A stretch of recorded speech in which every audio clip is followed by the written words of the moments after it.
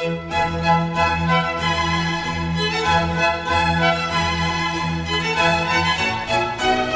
and welcome to Our Son Pete, a monthly Patreon-exclusive WMQ&A bonus podcast where I, Dan Grote, read through every appearance of British mutant spy master Peter Winston Wisdom. This month we're covering Pryde Wisdom #1, aka Now Back to the Good Part. And because we're going to be spending a lot of time talking about Pete and Kitty as a couple, I thought it appropriate to call in the relationship experts.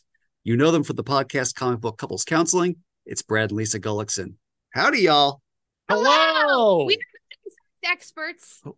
We are experts in loving each other. Oh, yeah. But we have no other qualifications or special skills. But that doesn't stop us.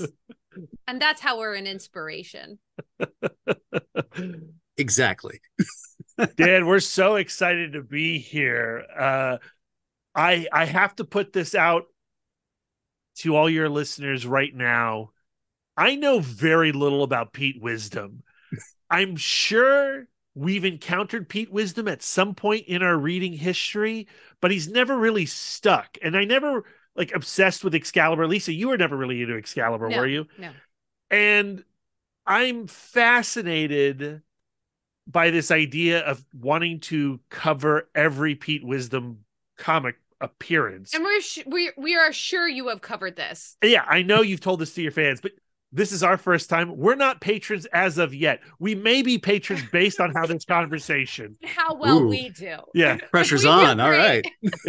But we need to know why Pete Wisdom, every comic appearance discussion. Why do you create a podcast around it? Why am I doing this to myself? Yes, it's an excellent and valid question. Others, because you've dragged us into it too. That's fair. Yes, and others. The thing about being an X-Men fan, right, is everyone has their sort of favorite obscure mutant who only has like a couple dozen appearances, right? And this is the guy that I imprinted on when I was, I think, 15 years old. I think he might have made his first appearance. You know, just this like smart ass guy in a trench coat and cigarettes, you know, mouthing off to everybody, but then eventually the edges soften and he becomes part of the team, you know, kind of a comic relief character, but also he's driving all these sort of X-Files-ish plots that are now happening because it's the mid-90s and, you know, far be it from Marvel not to jump on a trend.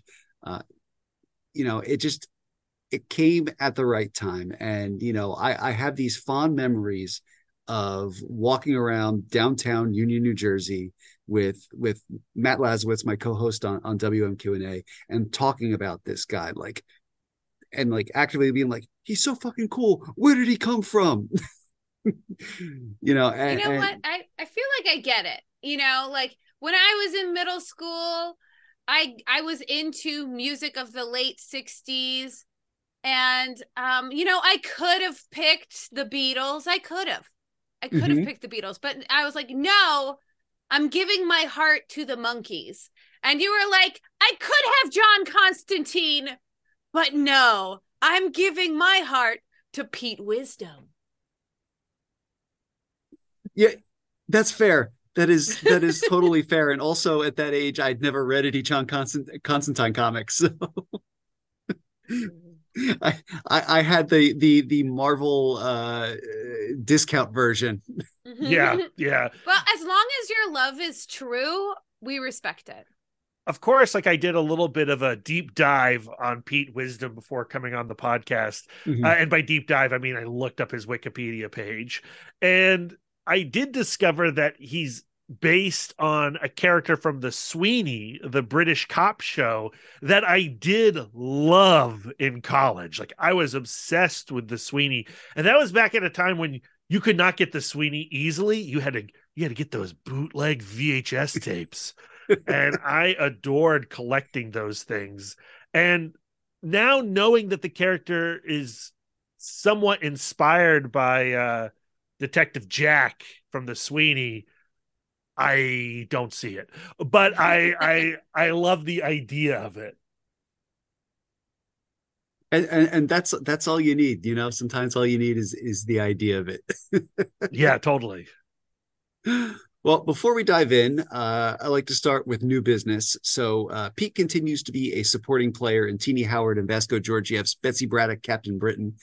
He showed up in issue number 3 this month, or last month, helping Dr. Faiza Hussein run a triage clinic in London during a battle with the Fury and offering to make people tea because he is a very sweet boy. But let's catch people up from last month. Previously, in Excalibur number 101, the team returns home from saving London to learn their American cousins are having a tough time of it due to Charles Xavier becoming Onslaught. And while their hearts say go, their Moira says stay. So with that out of the way, let's talk about Pryde and Wisdom number 1, Mystery School, cover date September 1996, written by Warren Ellis, drawn by Terry Dodson and Carl Story, inked by Aaron Lopresti, Jason Martin, Rachel Pinnock, and Tom Simmons, color by Ariane Lenschweck with enhancement by Malibu, lettered by Richard Starkings and Comicraft, and edited by Matt Idelson with special thanks to Suzanne Gaffney, and a cover by Dodson and Simmons. So this is very early in Terry Dodson's career. This was like his second Marvel miniseries after he did a 4-issue Storm series, also written by Ellis.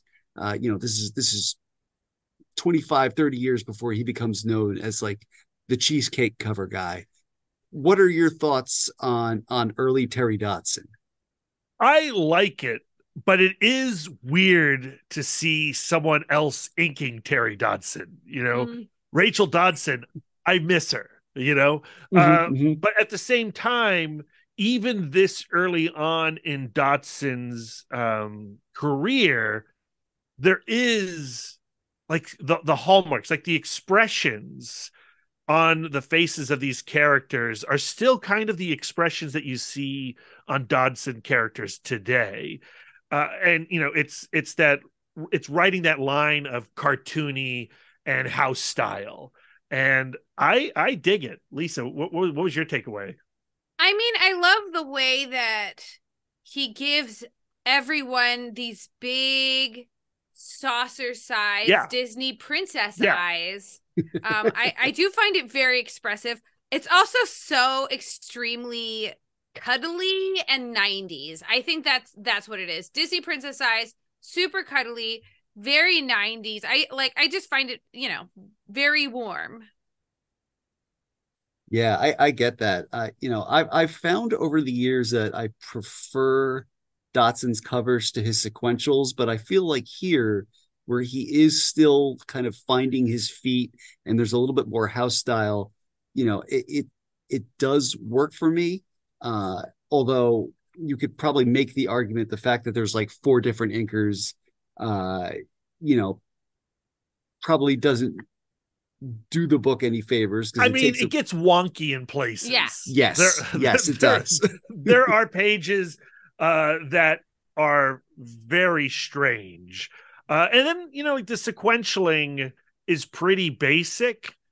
And again, there's like some pages, like when the car is leaping Tower Bridge. Yeah. And Pete and Kitty are levitating and then falling out of the car. That's paneling I kind of like. But for the most part, like the action sequentialing doesn't really do anything. Yeah. There were some page turns where I felt like I had to do some like mental connections of like, okay, what exactly happened in between these panels? Like, a couple of wonky panels doesn't really bother me. I'm just not that guy. I get it. I get, you're drawn all the time. Yeah. And you're on a deadline. Everybody has a weird day at work, a wonky panel now and then. Who cares? But, on the first page turn, like when you open the cover and you get the title page with that gnarly little skeleton, like I think that's a very effective title page. And that skeleton to introduce you to the threat of this series is effective. Like it works. I'm already going like, oh no, there's some bad people afoot. And the with the black bars. I mean, well, first of all, I should say there's like black gutters throughout and bleed throughout this entire panel, but or comic. But on the first page where you get the black bars, we've talked in the past about noted sex pest. Warren Ellis is the sort of the godfather of quote unquote cinematic comics, but like this is definitely like he's starting to play with that sort of widescreen format, with having Dodson kind of present the splash this way. Yeah. And you see this kind of gateway into a comic a lot during this point in time in Marvel Comics. Yeah. And I was a big time sucker for it then, and I'm still a big time sucker for it now. So, quick summary for this issue. When the daughter of an old friend of Pete's goes missing again, Pete and Kitty return to London to try to track her down. And also there's serial killer shit going on. Well, I'm curious about the reasoning for having a Pryde and Wisdom miniseries.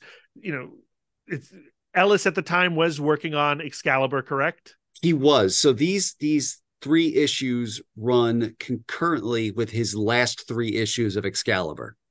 And so, again, just like I was never really into Pete Wisdom, I was never really into Excalibur, but I was aware that its popularity, it would go up and down. Are we at a high point then of Excalibur's popularity? I mean, were any comics really popular at this point? But yeah, given we're like right around when Marvel declared bankruptcy. Yeah. So Ellis's run was a critical high point for the book at the time, because there had been sort of like after Alan Davis leaves in like the 50s or 60s, it's basically just like it becomes Scott Lobdell moves in, it becomes sort of this placeholder X book. So, it very much kind of loses direction, loses focus. Ellis comes in originally kind of finishing a pitch that Lobdell had regarding the Soul Sword, and makes the book his own, introduces Pete Wisdom, and at the same time, he's getting all these cast-off characters from other books. So he picks up Wolfsbane from X Factor, he picks up Colossus from X-Men, and soon the cast kind of becomes unwieldy, which I think you can kind of see in that book. So we're coming to the tail end of that. You do get sort of 3 issues that there's no room for an arc anymore. Like the clock is winding down and you've just kind of got the ball. And I think he's more excited to write this miniseries than he is the last 3 issues of his team book and kind of move on to other projects. Gotcha. And we don't really get 3-issue miniseries now. Like it's not a format that you see too often, but it was something that Marvel would play with fairly frequently around this time and earlier.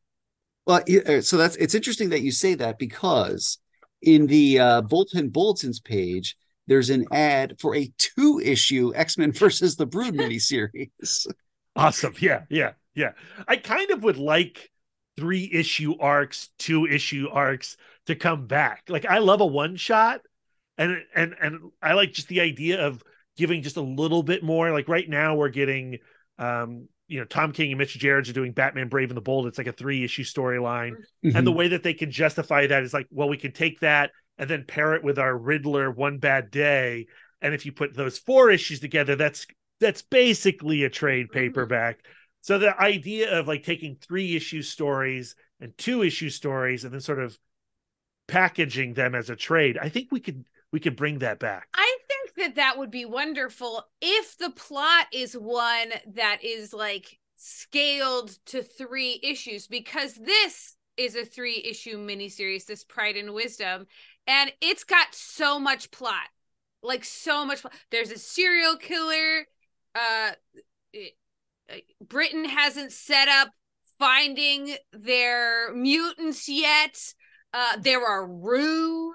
The mystery school. There are fossils. The relationship between. And they're like, we're going to wrap this up in 3 issues. Well, you went ahead and read all the 3 issues. I stuck to the assignment and I just read the 1 issue. I am an overachiever and a people But pleaser. Your feeling is that they could have used 4 issues or 5 issues to wrap this up? I think that this is a 6-issue arc squeezed awkwardly into 3 issues. Okay, all right. So it's a lot of I withhold judgment until I get to read it. I've never withheld judgment. I wonder how much of that is like we're so inured to decompressed storytelling at this point and 6-issue trades that when there's something like this that is throwing that much spaghetti at the walls, our natural instinct 25 years on is like, this could have been 6 issues or the natural instinct for this guy is, oh, I like this 3 issues. Okay, good. I have time for 3 issues. Exactly. But let's talk about Pete and Kitty as a couple. What works for you and what doesn't in this book? I know you have a hot opinion. I'm making you go first. I am not a huge fan of antagonistic couples. Like couples that like they're bickering all of the time, but that's what makes them want to bang for some reason. It's this screwball comedy thing, where like, no person, like the woman is nagging and the man is refusing to make concessions for her, and I don't know, like to me it's just like it like reads just like a little bit toxic and non-aspirational. Well, as somebody who grew up in those toxic narratives, Lisa, the His Girl Friday in me kind of loves it. I recognize that it's definitely not healthy. Yeah. But I also find it kind of I don't know, like archaically charming. I mean, that used to be every like romantic comedy. Right. Where it's like, the guy is insufferable, but she can't resist him. Like, and I don't know. I like, to me, like, it offends me equally that it is tired as it is offensive. Well, again, you've read beyond this issue, but just based on what I've read in this issue, I feel like they do enough to establish their kind of like ex status, right? They were a couple, and then now they're currently not a couple. No, they're a couple. They're currently a couple in this comic. They are currently a couple. Okay, they feel like exes. Yeah, and that's what makes it spicy. They're definitely on their way to being exes. That's funny. I read it totally like they once were a thing, and now there's some animosity between them, but also they still kind of find each other cute. And so maybe while they're investigating this thing, they might bang for a little bit. No. And then, decide, let's try again. They're an item, and he is awful, but he has trauma. So it's kind of like, okay. Yeah, that's pretty accurate. I mean, the thing is, I feel like because they spend so much time bantering in this comic, I really feel like Ellis, because this is okay.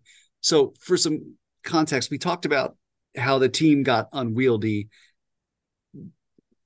When Ellis first introduced Wisdom, there was like a 3-issue story in Excalibur called the Dream Nails Trilogy, where they hooked up for the first time, Pete and Kitty. This story is like their first sort of spotlight as a couple since that story, where you just get to follow these two running around London, and Dream Nails was very much in that sort of X-Files mold. Here whereas that one was more, I think, of like a conspiracy episode, this is more Monster of the Week.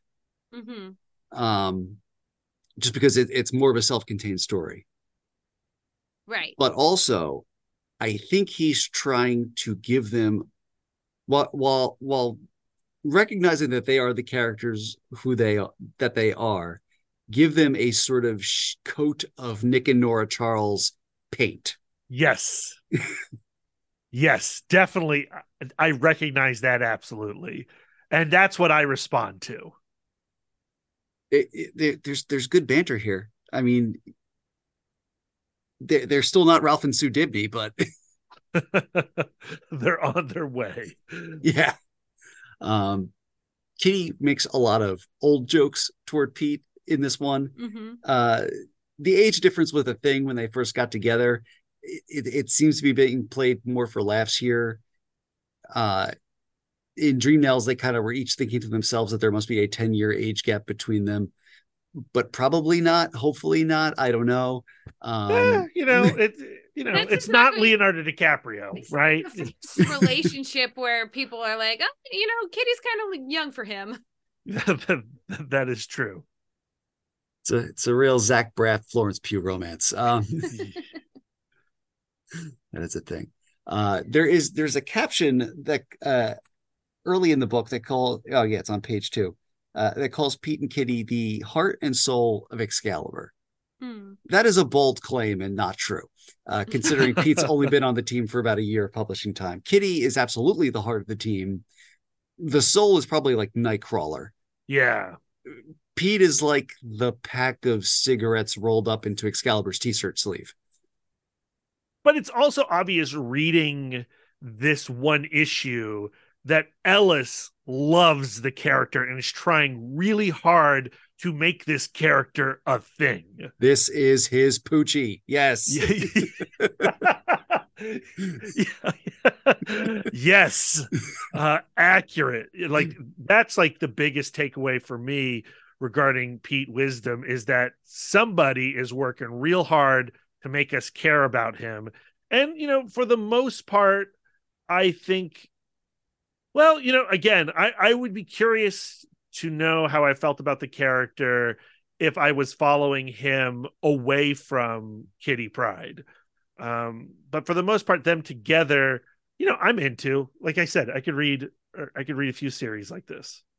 I have a question. Like, so the caption boxes, they have that like different typesetting. Is there a narrator for this, or is this just like what's like? Is it the cigarette smoking man typing all this stuff up? Is this an omnipotent narrator? Okay, so no, but this is in the mid '90s. Digital lettering started, and Richard Starkings and Comicraft became the letterer of every comic ever.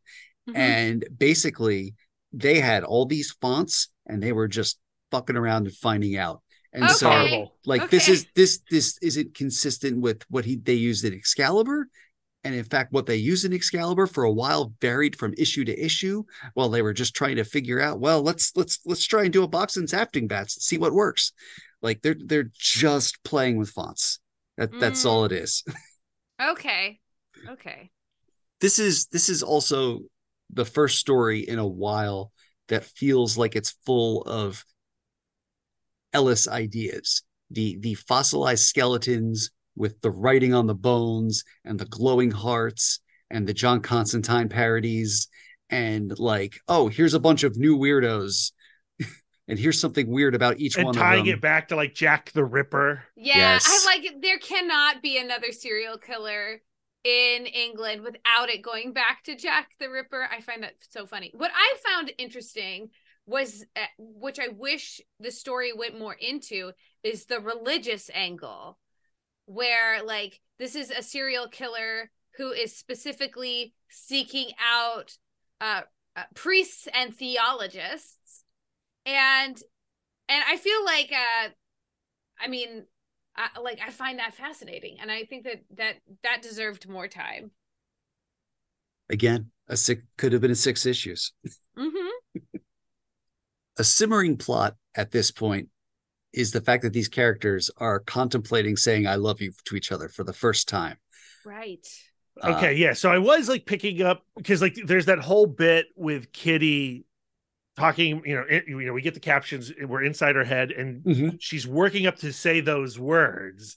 And again, the way I read that passage, let's see if I can find it. Oh, I've screen capped it. Okay. I'm gonna read it. Can I just go ahead and read it? Please do. It's times like this when they're being together. I guess it's not inside. Is it Kitty's head? No, yeah. It's that narrator. It's the narrator again. Yeah. It's times like this when they're being together, thinking together, that her heart comes into her mouth and she wants to say those words. Times like this when she's finishing his thoughts, seeing things he doesn't, looking at him with those eyes, that he nearly says, okay, all right. And then, of course, he doesn't say it. So, like, the way I was reading it under the false impression that they were exes is that the possibility of them being true again is there. But now, knowing that they are currently a couple in this moment, and they haven't said "I love you," but they also haven't been together that long. They're still like dating. But the way that third person narrator is like, like the third person narrator is taking the side of Kitty. It's putting you in Kitty's perspective of she wants to hear those words. No, I don't get that impression. But then when it comes down to saying like he is going to say like the next things he's going to say, but the next thing he says is definitely not that. He just shuts it down. So like the way I read that sequence is that those words are never front and center for him. Like they were never going to spill out of his mouth. Certainly not at that point.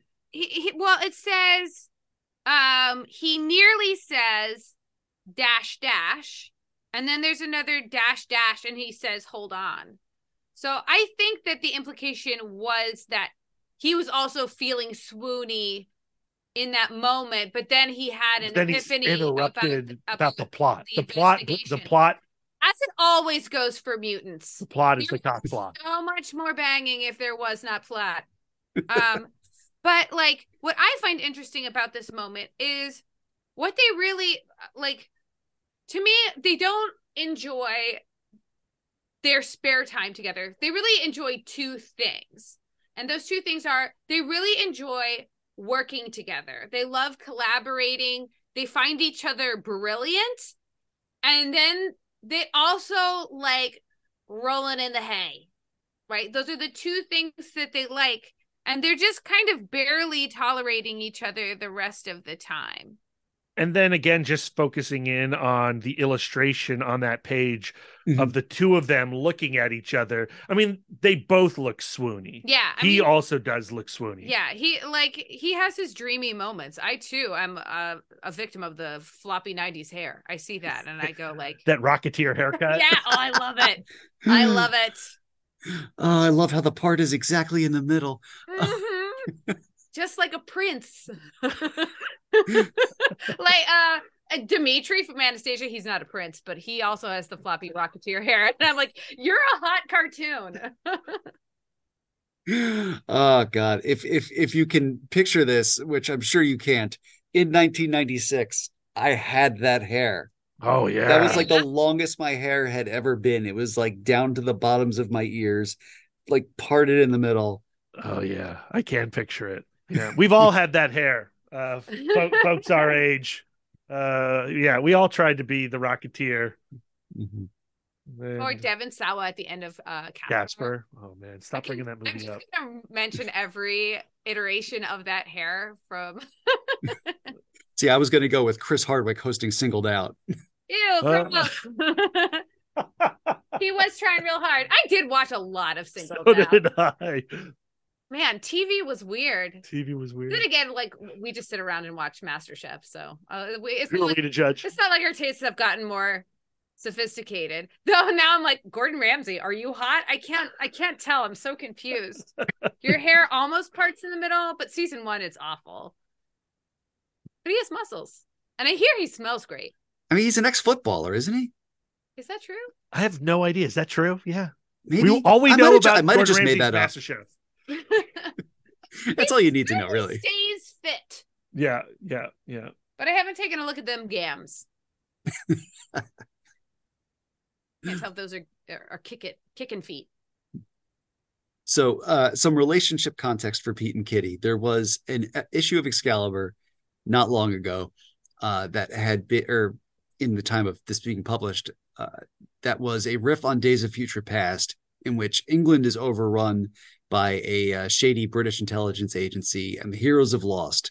Partly, not entirely, but partly because Pete never told Kitty he loved her. Oh no! Yeah, so our lives are on the line of those words. Yes, the stakes could not be higher.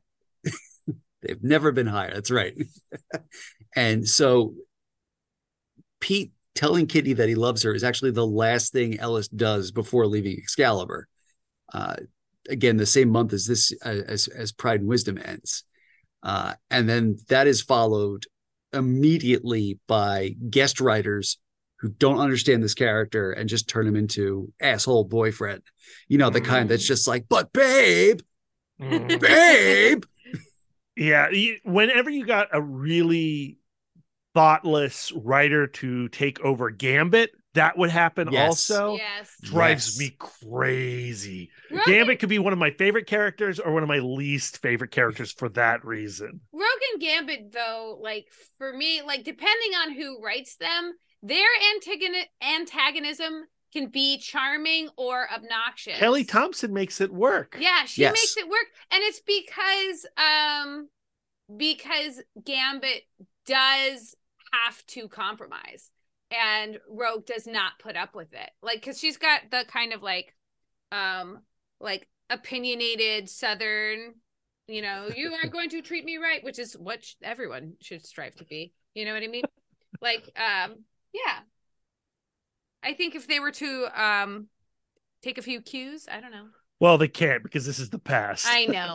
Time does not exist for me. All things are happening right now.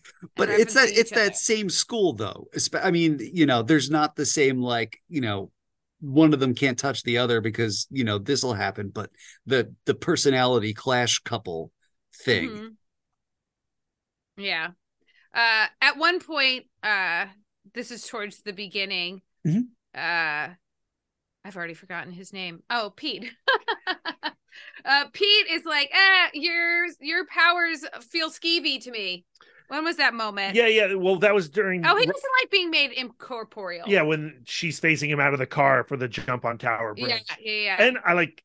To me, you making us intangible always makes me wish I was dead. Yeah, so like I love those elements when characters experience what Kitty goes through using her mutation. It's like sometimes in like Star Trek you would have characters who would react very poorly to the teleportation, and they would kind of describe briefly what it felt like for them. And so like just to like contemplate what it's like for Pete to experience Kitty's powers, that phasing, and what that must actually, like, what that sensation could possibly feel like. It's pretty upsetting. Yeah. I mean, like, the makes me wish I was dead. Like, like, is he having an anxiety attack? Like, is he having a panic attack related to that? Or is it just so weird feeling? I would imagine it's kind of like cosmically dreadful. Yeah. Your body should not be experiencing what it does, and so your brain can barely contemplate what it's going through.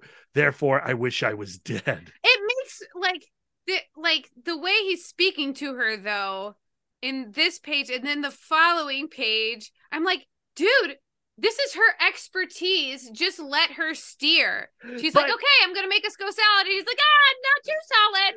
But he's panicking. Look at his expression when he's being pulled out through the roof of the car. That is beyond shock. I don't know. I feel like they've done this a couple of times. I'm sure they have. But that's how awful it is. Yeah. Yeah. So yeah, dude, she's got this. And then how about a thank you for pulling me from the car before it explodes? No, British people don't say thank you. Rude. They say cheers. And they say Jack the Ripper. And they say, what is it? Toe rag. Okay. Yeah, we got to talk about toe rag. I did Google it. We do have to talk about toe rag, because that's like the first time he said that, and again he said it back in Dream Nails. I'm like, oh, what is this word? I've learned a new word. Oh yeah, did you take it to the streets? Try it out. Just start calling people toe rag. It sounds pretty offensive. I feel like I'd get beat if I called somebody a toe rag. Yes. As a reminder to our listeners, a toe rag is British slang for a despicable or contemptible person. Yeah. I feel like I should be saying the T word. It sounds so offensive. Yeah, I'm keeping it out of my lingo. Oh no! Are you going to isolate my voice and then incriminate me? Yeah. When he first said it, I was like, "Ooh, what is this magic word? The magic word that makes the knives come out of his fingers." But no, he was just insulting someone. Also, again, knew nothing about Pete Wisdom. when I learned that his mutant power was hot knives. Yes. I was hot finger knives. Do you surprised. love that, Gordon Ramsay? Gordon Ramsay would love hot knives. I joke that Pete Wisdom is the original hot claws. Yes. Can he make other shapes, or is it just knives? Well, it depends on who's drawing him. That's one of the things. Like every artist draws his power differently. So Ken Lashley, who created Pete Wisdom, drew them as these little, basically diamonds of white heat. There's, Dotson draws them as Doritos on the ends of his fingers. They're chunky. And they sometimes can go all swirly. Yeah, and then there's other artists. I mean, honestly, your lazier artists draw them literally as basically like Wolverine claws of flames stretching out of his hands. That's kind of the version of it I hate. What is your preferred version? What is your favorite version of finger knives, hot knives? I still like the Lashley diamonds. The versions where they show like where he's almost got like lasers coming out of his hands, like a finger cyclops. That always kind of bothers me. Okay, finger cyclops, amazing visual. Time, and oh my god, it was either Carlos Pacheco or Casey Jones, and of course I'm blanking now. But this to date, this is my least favorite use of his hot knives. He jumps. It was Casey Jones because it was issue 100. He jumps out of a plane to catch some guy he's going to fight. He basically has like an issue long, like Peter Griffin in the giant chicken fight.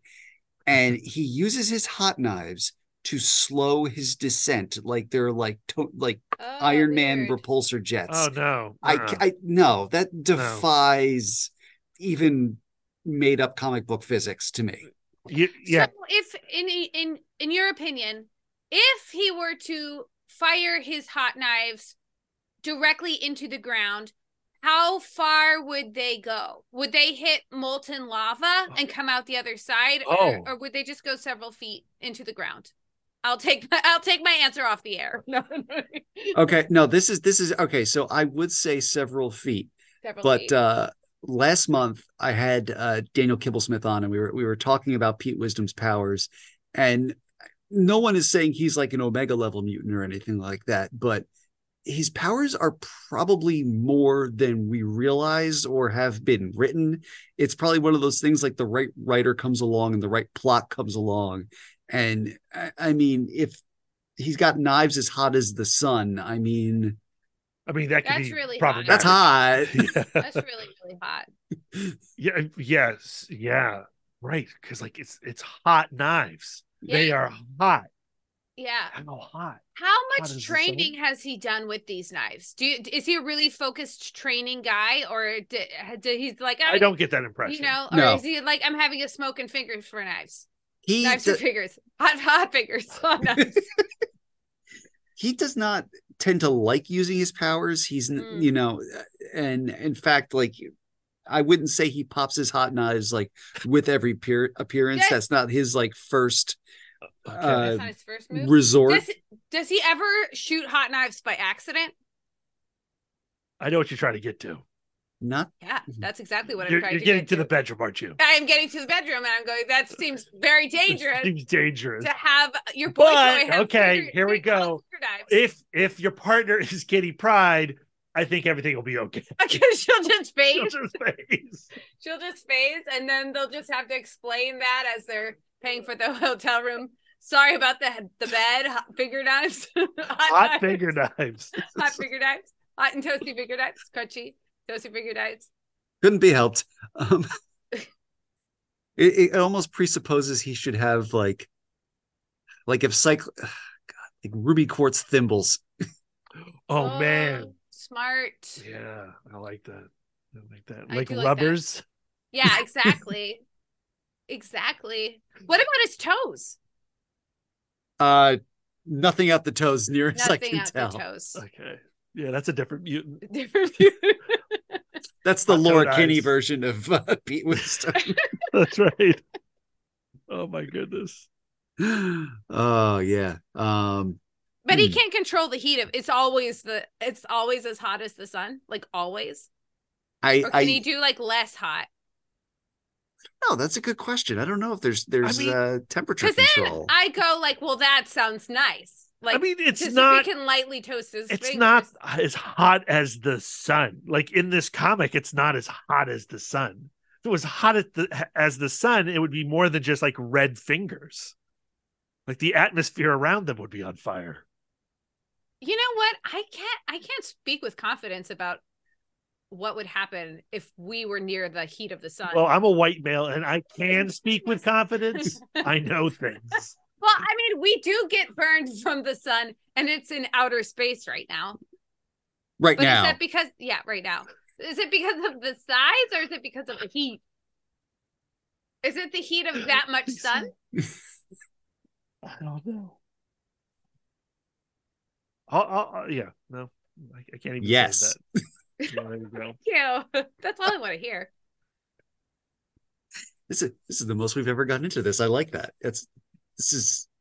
We haven't cracked it, but we're asking the right questions. Okay, good. What about the question of why is Ozzy Osbourne in this comic? Yes. Oh, okay. Bob. Thank you. All right. Let's jump dessert first. Let's go to the mystery school. So, as I mentioned before, this is a very Ellis thing of here's three weirdos. So they go in the process of trying to find Jardine's daughter.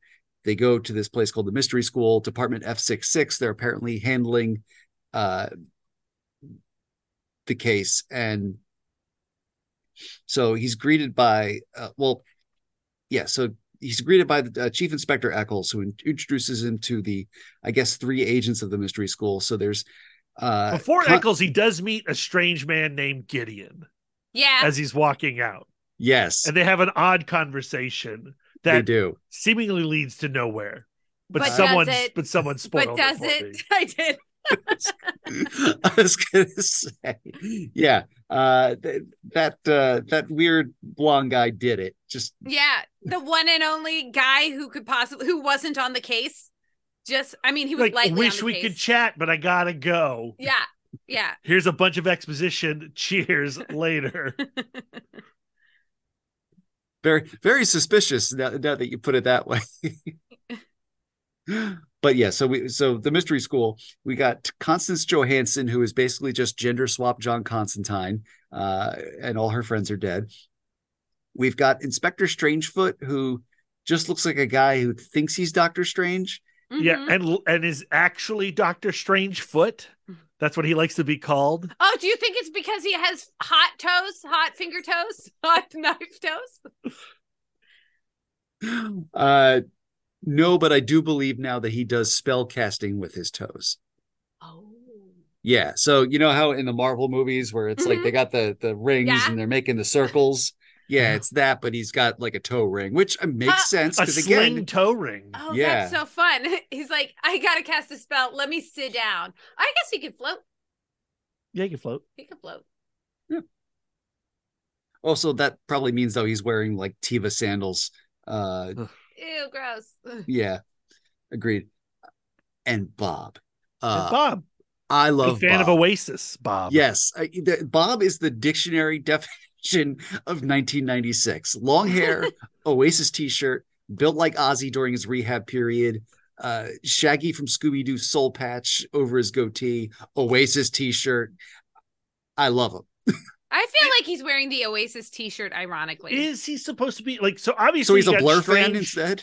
Yes, exactly. Well, we have like the John Constantine, however you say his name, stand-in.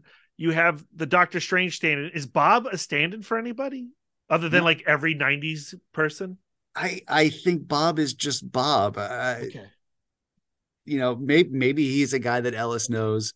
I don't know. The weird thing is Bob is clearly British, but I read him as like a burned out American hippie in my head. Like I hear Tommy Chong from that 70s show.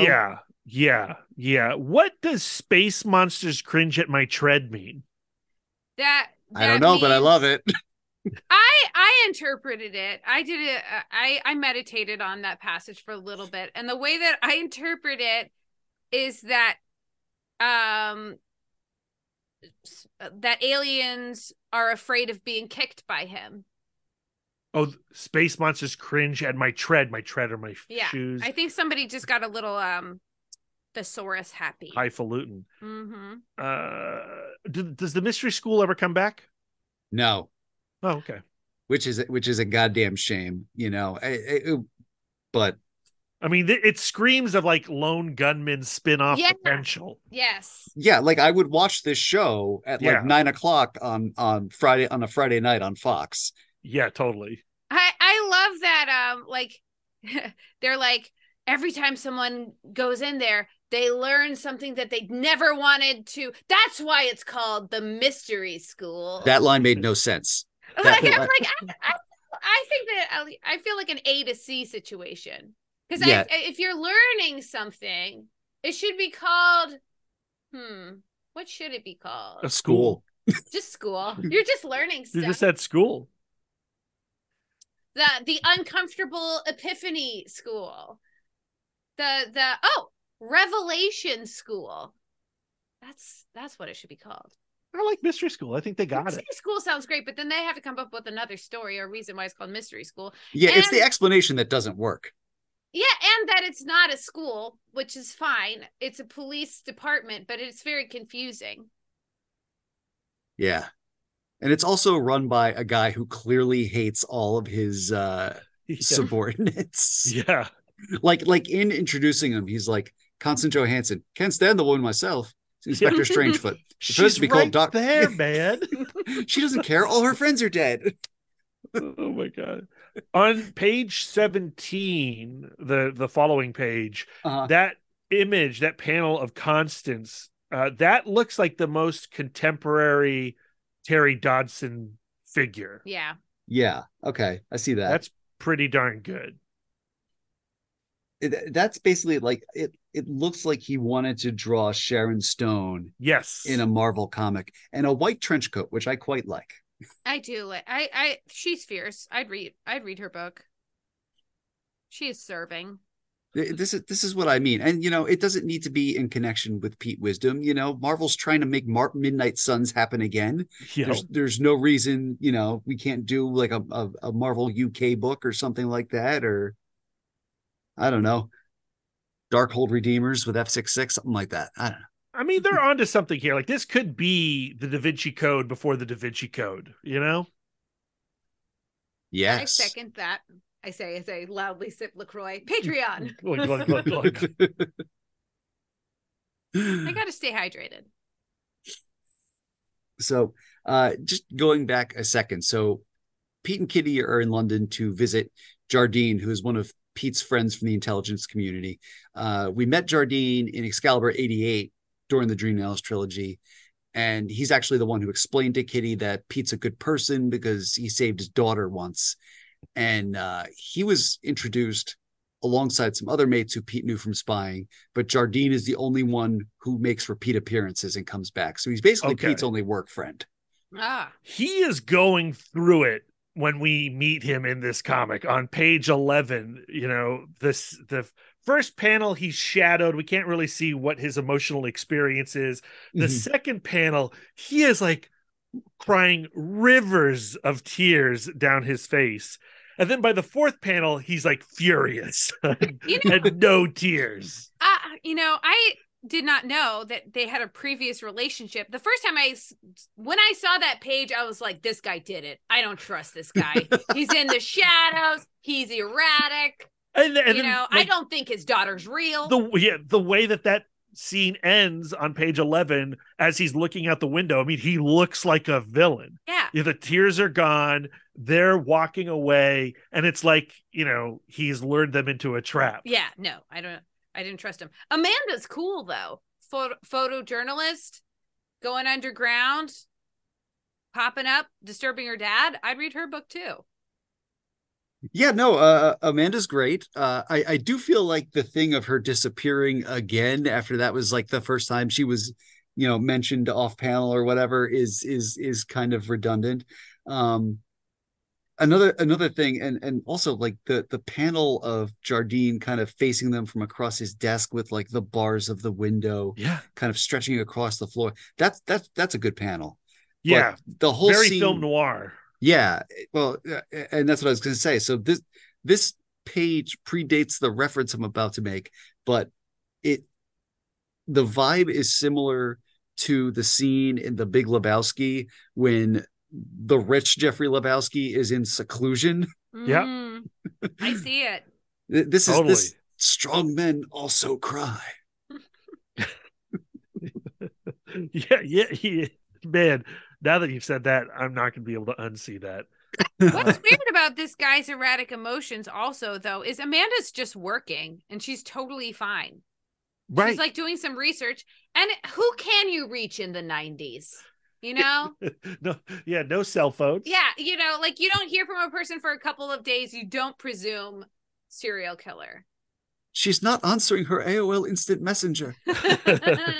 Her away message has been up for days. I've paged her beeper 5 times. I sent her a fax that just says, "Where are you?" I wrote it in the big letters out of a bunch of ones. Oh boy. So in the hotel scene, when they're discussing the killer, Pete mentions that Britain never had a Charles Xavier or a government competent enough to hunt down mutants. He says, over here, mutants have always lived in the dark. This was interesting to me because as much as Excalibur has always been the British super team with mutants in it, it really hasn't delved that deeply into mutant culture. You know, Excalibur and especially the Marvel UK Captain Britain comics that came before it were always obsessed with like multiverse stuff and magic and Merlin and doing blatant Doctor Who riffs. You know, there's no Parliament version of Senator Kelly or like Henry Peter Gyrick, Minister of Mutants or whatever. You know, you get the Weird Happenings organization, but they're investigating a dragon-powered train that came from a world where the Nazis won World War II. You know, it was deliberately for Claremont and Davis, the book where they got to put the heavy mutant shit on the back burner and engage in farce and yeah, you know, comedy.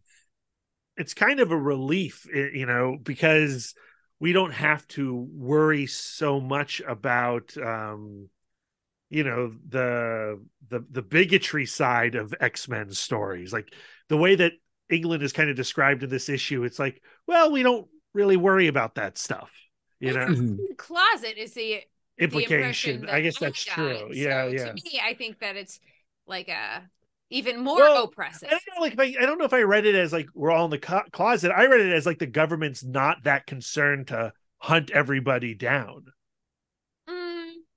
I don't know. Like part of me is just like, you know, I never considered like, oh, I guess it is kind of nosy of Charles Xavier to send his, you know, to, you know, locate all of gross. I guess, I mean, like, I guess like America is way less respectful of people's privacy than England, where England is just like, as long as you do it behind I mean, not doors. In reality. England, big time, big brother state. Yeah. You know, but in the way that it's presented here, it just feels like, you know, mutants, we've got them. We're not really worried about them. How are you interpreting it, Dan? It's in thinking about it, I was wondering if maybe the part of the reason mutants and the phrase, you know, I'm kind of thinking about keying in on that "live in the dark" phrase, but like, you know, the one mutant team they have is off having, you know, wacky adventures and sort of not involved in like rescue or investigating, you know, corrupt politicians or anything like that. Yeah, but also if there were a British Xavier, he'd be redundant, and also he'd basically just be Timothy Dalton from Doom Patrol, which would be great. Yeah, that's true. Yeah, so I don't know. And there's also, I mean, there's nothing saying that every country, you know, there needs to be a one-to-one, like every country has its own, you know, especially mutant team, mutant persecutors, you know what I mean? I mean, especially in Marvel, where everything's just clustered in New York anyway. But I get the impression, based on what you've just been saying, the Excalibur stories, the mutant, the British, not the British told, the American told British stories of mutants. Going over to England was a way of escaping the kind of mutant problem type of stories. Yes. And you could have fanciful escapades with Arthurian legends and things like that, and not have the racist senator. Yeah. The goddamn Sentinels again. Yeah. Which, is not accurate to what goes on in England. Yeah. Like they would have all the same mutant problem conversations that we would have, but because it's Marvel Comics, we get to escape that stuff by going over to Excalibur Land. This is all also pre-Brexit, so maybe things were fine. Yeah. I guess you don't really like when they're like dragon trains from the past, like Nazi dragon trains. You're just like mutants, whatever. There's adventure afoot. Let's go just travel the multiverse for 12 issues straight. That was a story.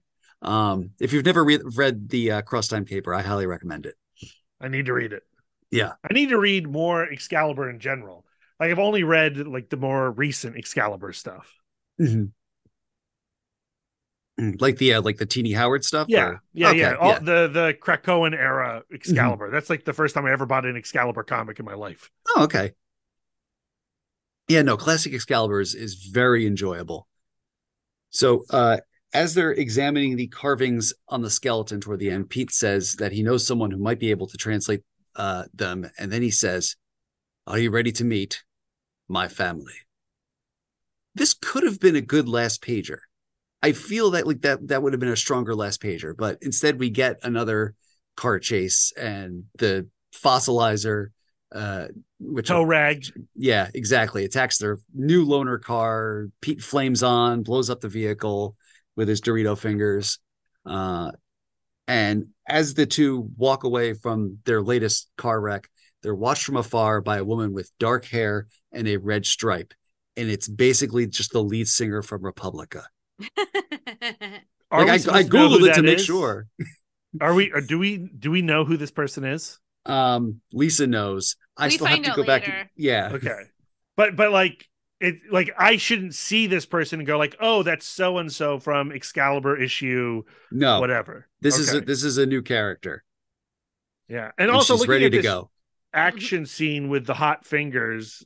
He doesn't actually touch the car, does he? Like the fossilizer? He he does touch the car. And later we're told how the fossilizer's powers work, and the way it's described doesn't sound like it should work on a car. No, but I mean the hot fingers action scene. This shot here, right? He doesn't touch the car, right? His hot fingers come out. Yeah. And then we have long rays. Are those are his hot fingers. So they go pretty far. They go really far. Okay. That's more than a few feet. He's supposed to shoot them. That's the thing. They're not like it's Cyclops fingers. You were right. Okay, yeah. If you were seeing them in real time, like you know how like when you see someone kick a foot in a comic, you see lots of feet. But if you were actually there, you wouldn't see lots of feet. You just see one kick. Like, I think I would be just as nauseous to see his hot fingers in action in this sequence as he felt being phased through the roof of that car. The cosmic implications of his hot fingers is a lot. But you interrupted my question. Yeah. Which is, if we were seeing the hot knives in person, would we see them have this long ribbon that connects back to his fingers, or would we just see it as pew, something goes through the air like a bullet? Hot fingers. Based on what we see here, they're connected. Yeah, but if he was shooting a bullet, it would be connected, or if he was shooting an arrow, it would be connected. Like because visually, metaphorically, you see the. Are those motion lines, or does his fingers get long and hot? Yeah. Okay. So all of that physical, I guess. Let me know. and also where on the electromagnetic spectrum are we supposed to, Yes. you know what I mean? Like if what's to say this isn't ultraviolet light, but they have to draw it because it's comics.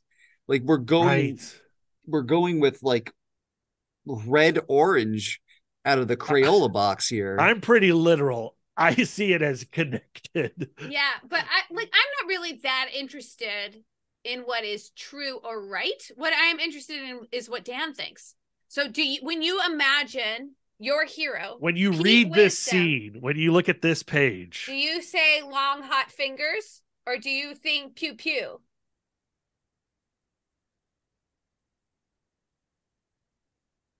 I think pew pew.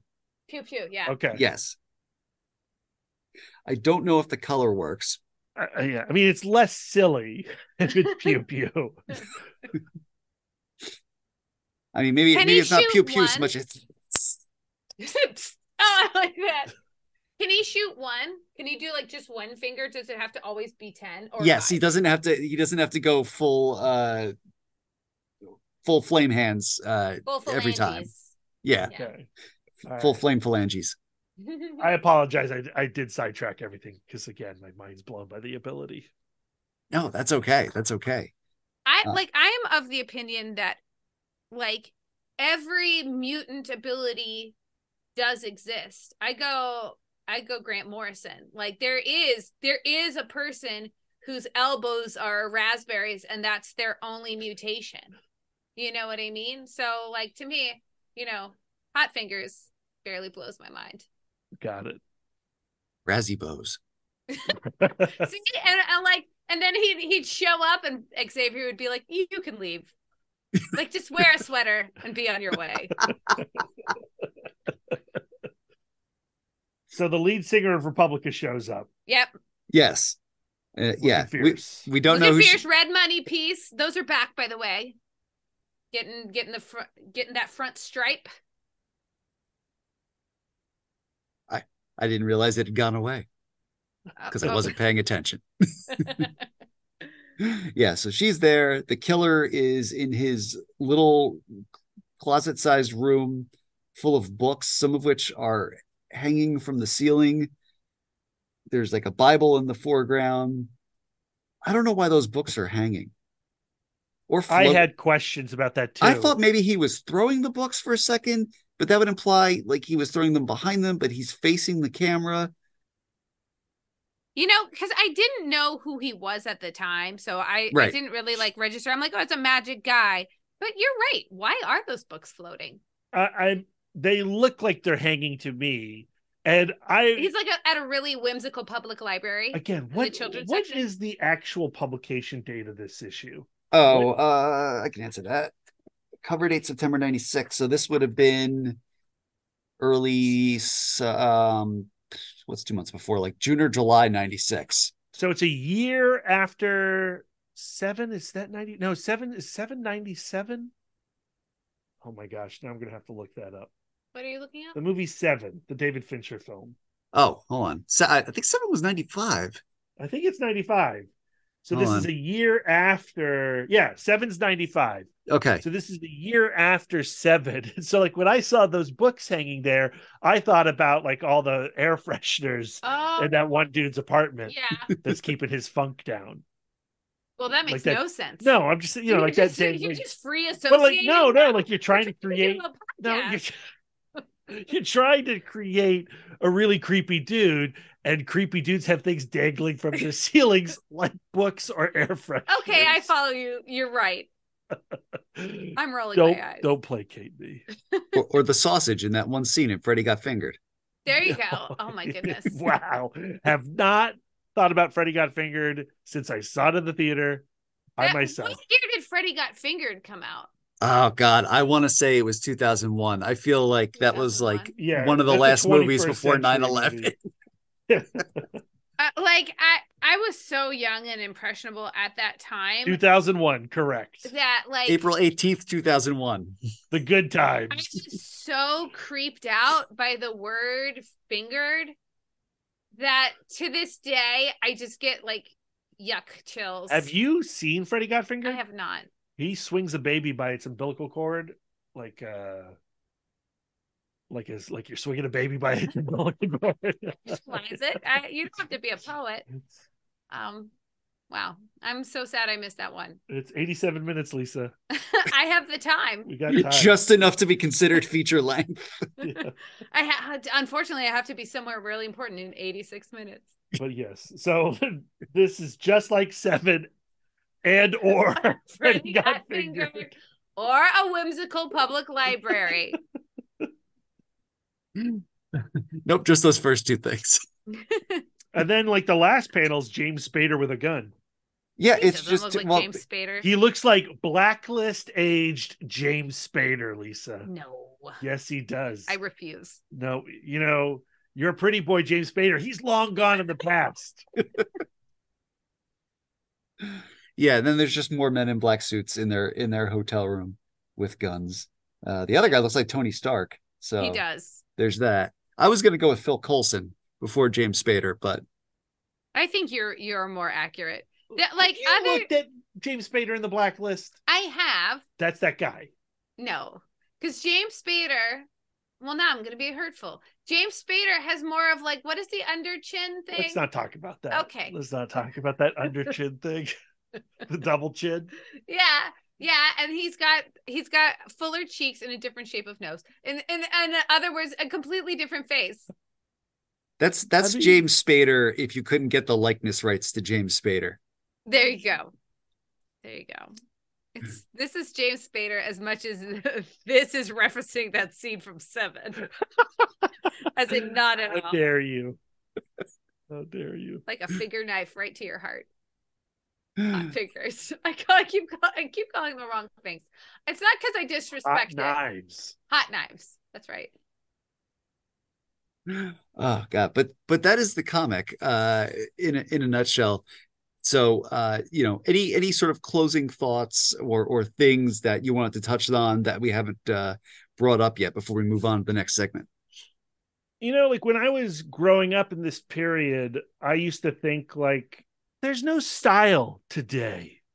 Right. Like the 80s had a style, the 70s had a style, but there's no style now. And now I go back and I read a comic from this era and I'm like, whoa, this is dated. This is definitely of that era. Yeah. Not in a negative way, necessarily. That's what I thought the 90s were, though. We're like, I'm just wearing a t-shirt and a flannel every day. This is not a style. And then you put on a middle school production of Annie and everybody you're like, bring your own costume, orphans, and they all show up looking like they're about to go see Nirvana, and I go, oh, this is dated. But you also read it and you go like, okay, I can see where this talent is going to rise. Terry Dodson, again, noted sex pest, Warren Ellis, screw that guy. But you can see like this is the beginning of what he'll eventually become. He's not quite there yet in talent, but we're close to Transmetropolitan. Yeah. Yes. There's something here. And if I was reading this back then, I would feel like, well, it must have been popular because it was having a spinoff series, but I would feel like, part of the cool kids club reading this comic. Like I've been making light and pointing out like the things about it that are like silly or extra, but like ultimately I did read all 3 issues. You didn't stop at issue 1 because I was both charmed and curious. You know what I mean? How it was all going to get pulled off in the end. And so like to me, I go like, worth it. I was entertained by it for the 40 minutes I was reading it. And I love like these couples miniseries. Yeah, right. Me too. When you get a Rogue and Gambit, you get a Pryde and Wisdom, you get a Cyclops and Jean Grey story. They can never last beyond a few arcs. If you get 2 arcs like Rogue and Gambit, you're pretty darn lucky. But I like the idea of centering a couple and seeing, what it's like away from the team. What I want from Pryde and Wisdom is more actual entertaining. Like we don't have the scene where they go to the Cajun restaurant. You know what I mean? We don't get to see them. 24. It's just been work. Let's have a date night. Let's go to the theater. Like or let's have a deep conversation in a cab. That's the thing is, the comic couldn't support an entire, like a continuing, an ongoing series, right? But I imagine if you got an ongoing series of Pryde and Wisdom, that it would be 100% our jam. Right. But 3 issues has to be so plot focused. Right. And there is so much plot where like a serial killer is enough. It doesn't have to be a zealot / delusional, whatever, like all of the different layers of plot. It was just too much. Pare it down. Edit. Put like, what is that? Is it Chanel? I don't know fashion enough. Where you before you leave to go out for the day, take something off. Oh, that's what somebody knows what I'm referencing. Not in this two rooms. Now I want to Google it, but that would be rude. You can Google it later. Okay. Yeah. No, good points, one and all. That's generous. But let's kind of run through the stats of this issue. Let's do a wisdom check. So how many pages does Wisdom appear in?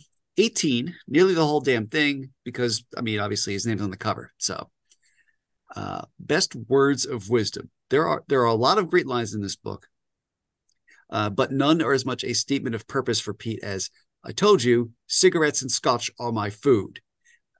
Pete is a self-aware bastard, and I love him for it. Honorable mention, though, does go to Bob for the line, Space Monsters cringe at my tread. I'm going to incorporate that into my lingo. Toe rag stays out of the vocabulary. Nope. Bob and his tread, it's in there. Okay, that's funny because next is best insult, and I had to give it to toe rag because it's back. It's like the McRib. It's come back. And it's just as offensive as the McRib. Hey, it's in the shape of ribs. That's all that matters. Oh, God. Does he use his hot knives in this issue? Yes. And as we mentioned, every artist draws Pete's hot knives differently.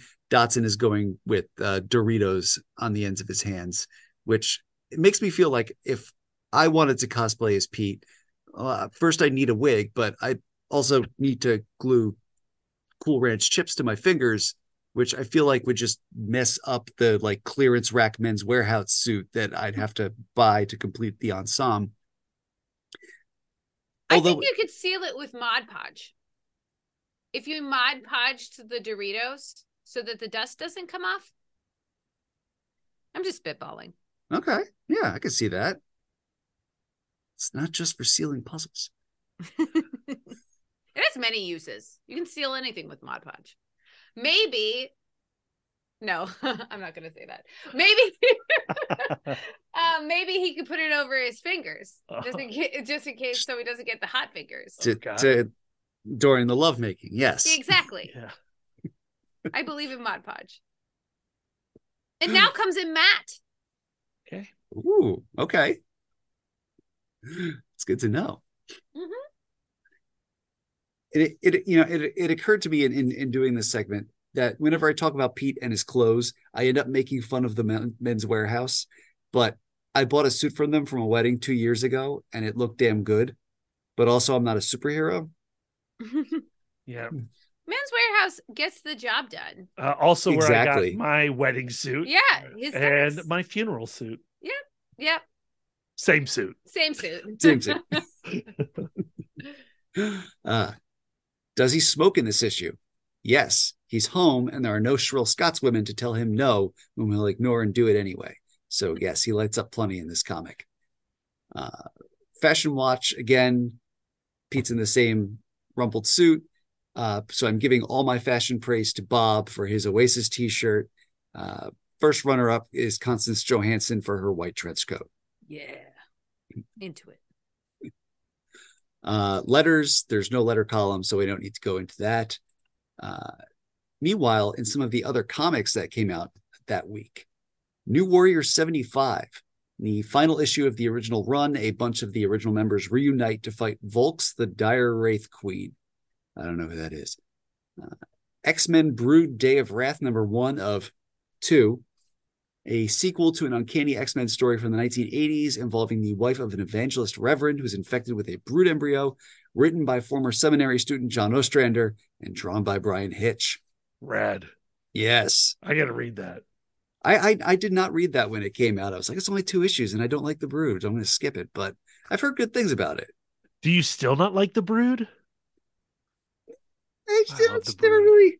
I mean, there have been good Brood stories, don't get me wrong. And in fact, I think the arc that they just did in X-Men, where Cyclops wanted to do a genocide and Jean said no, I think is going to be a seed for very interesting things coming up very soon. So there absolutely have been good uses of the Brood. And I like the character Brew. So yeah, Brew's great. Yeah, there's that. And in the further adventures of Cyclops and Phoenix #4, Scott Summers and Jean Grey witness the birth of Mr. Sinister, but just the one Mr. Sinister, not all 4 of them. It's kind of wild that those two series, like this series and that series, were coming out at the same time. Two couple series, yeah. Yeah, man. There was a glut. There was a glut of X-Men miniseries in the mid-90s. I think Domino had one. There was like an Archangel one-shot. Colossus gets a one-shot in a little bit. It was a lot. This is when I had to like start paring back my pull. And I was like, don't get me every X-Men thing. I love that Cyclops and Jean Grey miniseries though. Like I hadn't read it in a long time, but we covered it as I think our 4th episode of the podcast ever. Oh, wow. And we had a great time digging back into that series. Yeah, I think like it brings up a lot of the same weird, nostalgic, problematic feelings that this story does. Yeah. But with that futuristic glaze on top. It's so tasty. Mod Podge. It's called Mod Podge. Mod Podge. Available in Matt now. Ad watch. So this one is heavy on ads for movies I have never seen. Ooh. We've got Tales from the Crypt, Bordello of Blood. Yeah. First R-rated movie I ever saw in a theater. Nice. Okay. Starring Dennis Miller. Yep. Because we didn't know back then. Again, 9/11 hadn't happened yet. Alaska, starring Thora Birch and Charlton Heston. Probably one of the last Charlton Heston movies. Whoa, I have no idea what that is. I don't either. I showed it to my wife and I'm like, do you recognize this movie? And she's like, nope. But Heston and Birch. Weird. Yeah. And I think it's got another one of those kids with that haircut. And my wife still had never seen it. Sounds dreamy. Yeah. Into it. What else we got? We got East Coast Comics. We got Chomp, the Gummy Savers video game. We got Joe's Apartment. We got Fleer 1996 EXL motion baseball cards, A&W Root Beer, Mile High Comics, Dave's Comics, The Virtual Boy, and The Crow City of Angels. Oh, Virtual Boy and Crow City of Angels. What a time to be alive. I was there and I was into all of that stuff except Alaska. I gotta look up Alaska. We're gonna watch it tonight. Oh wait, I only have 88 minutes and I have to watch Freddy's Got Fingered. You've got your movie viewing planned out for the whole week now. It's Yep. Brad and Lisa, you guys have been a delight as always. How can people follow you online and support the things that you're doing? You can find us on all social medias at CBCC Podcast. Head over to the website, comicbookcouplescounseling.com. Listen to our podcast. We're if you want. No pressure. You should don't want to. You gotta listen to it. Okay. We're currently working through our counseling sessions regarding Mark and Eve from Invincible. We're basically doing it by reading the last few trade paperbacks post-parenthood. So it's an interesting time to hop on their romantic timeline. The next episode on them will be covering the Full House storyline. And we have some creator conversations. We just had a 2-part Tom King episode. part 1 talking about the Brave and the Bold, in which Mitch Gerrard's also joined, and part 2 was on Danger Street, which is a series that I am truly loving over at DC Comics. Right on. Well, next month we go back to the island for Excalibur 102 and more post-Onslaught stuff, because Warren Ellis has 2 issues left until retirement, and there's no point in starting a new story now. But don't worry, we've still got 2 more issues of Pryde Wisdom left to cover. So until next time, listeners, sawed off toe rag. Alaska, directed by Charlton Heston's son. That's sweet. Little nepo situation. Little nepo baby. Yeah.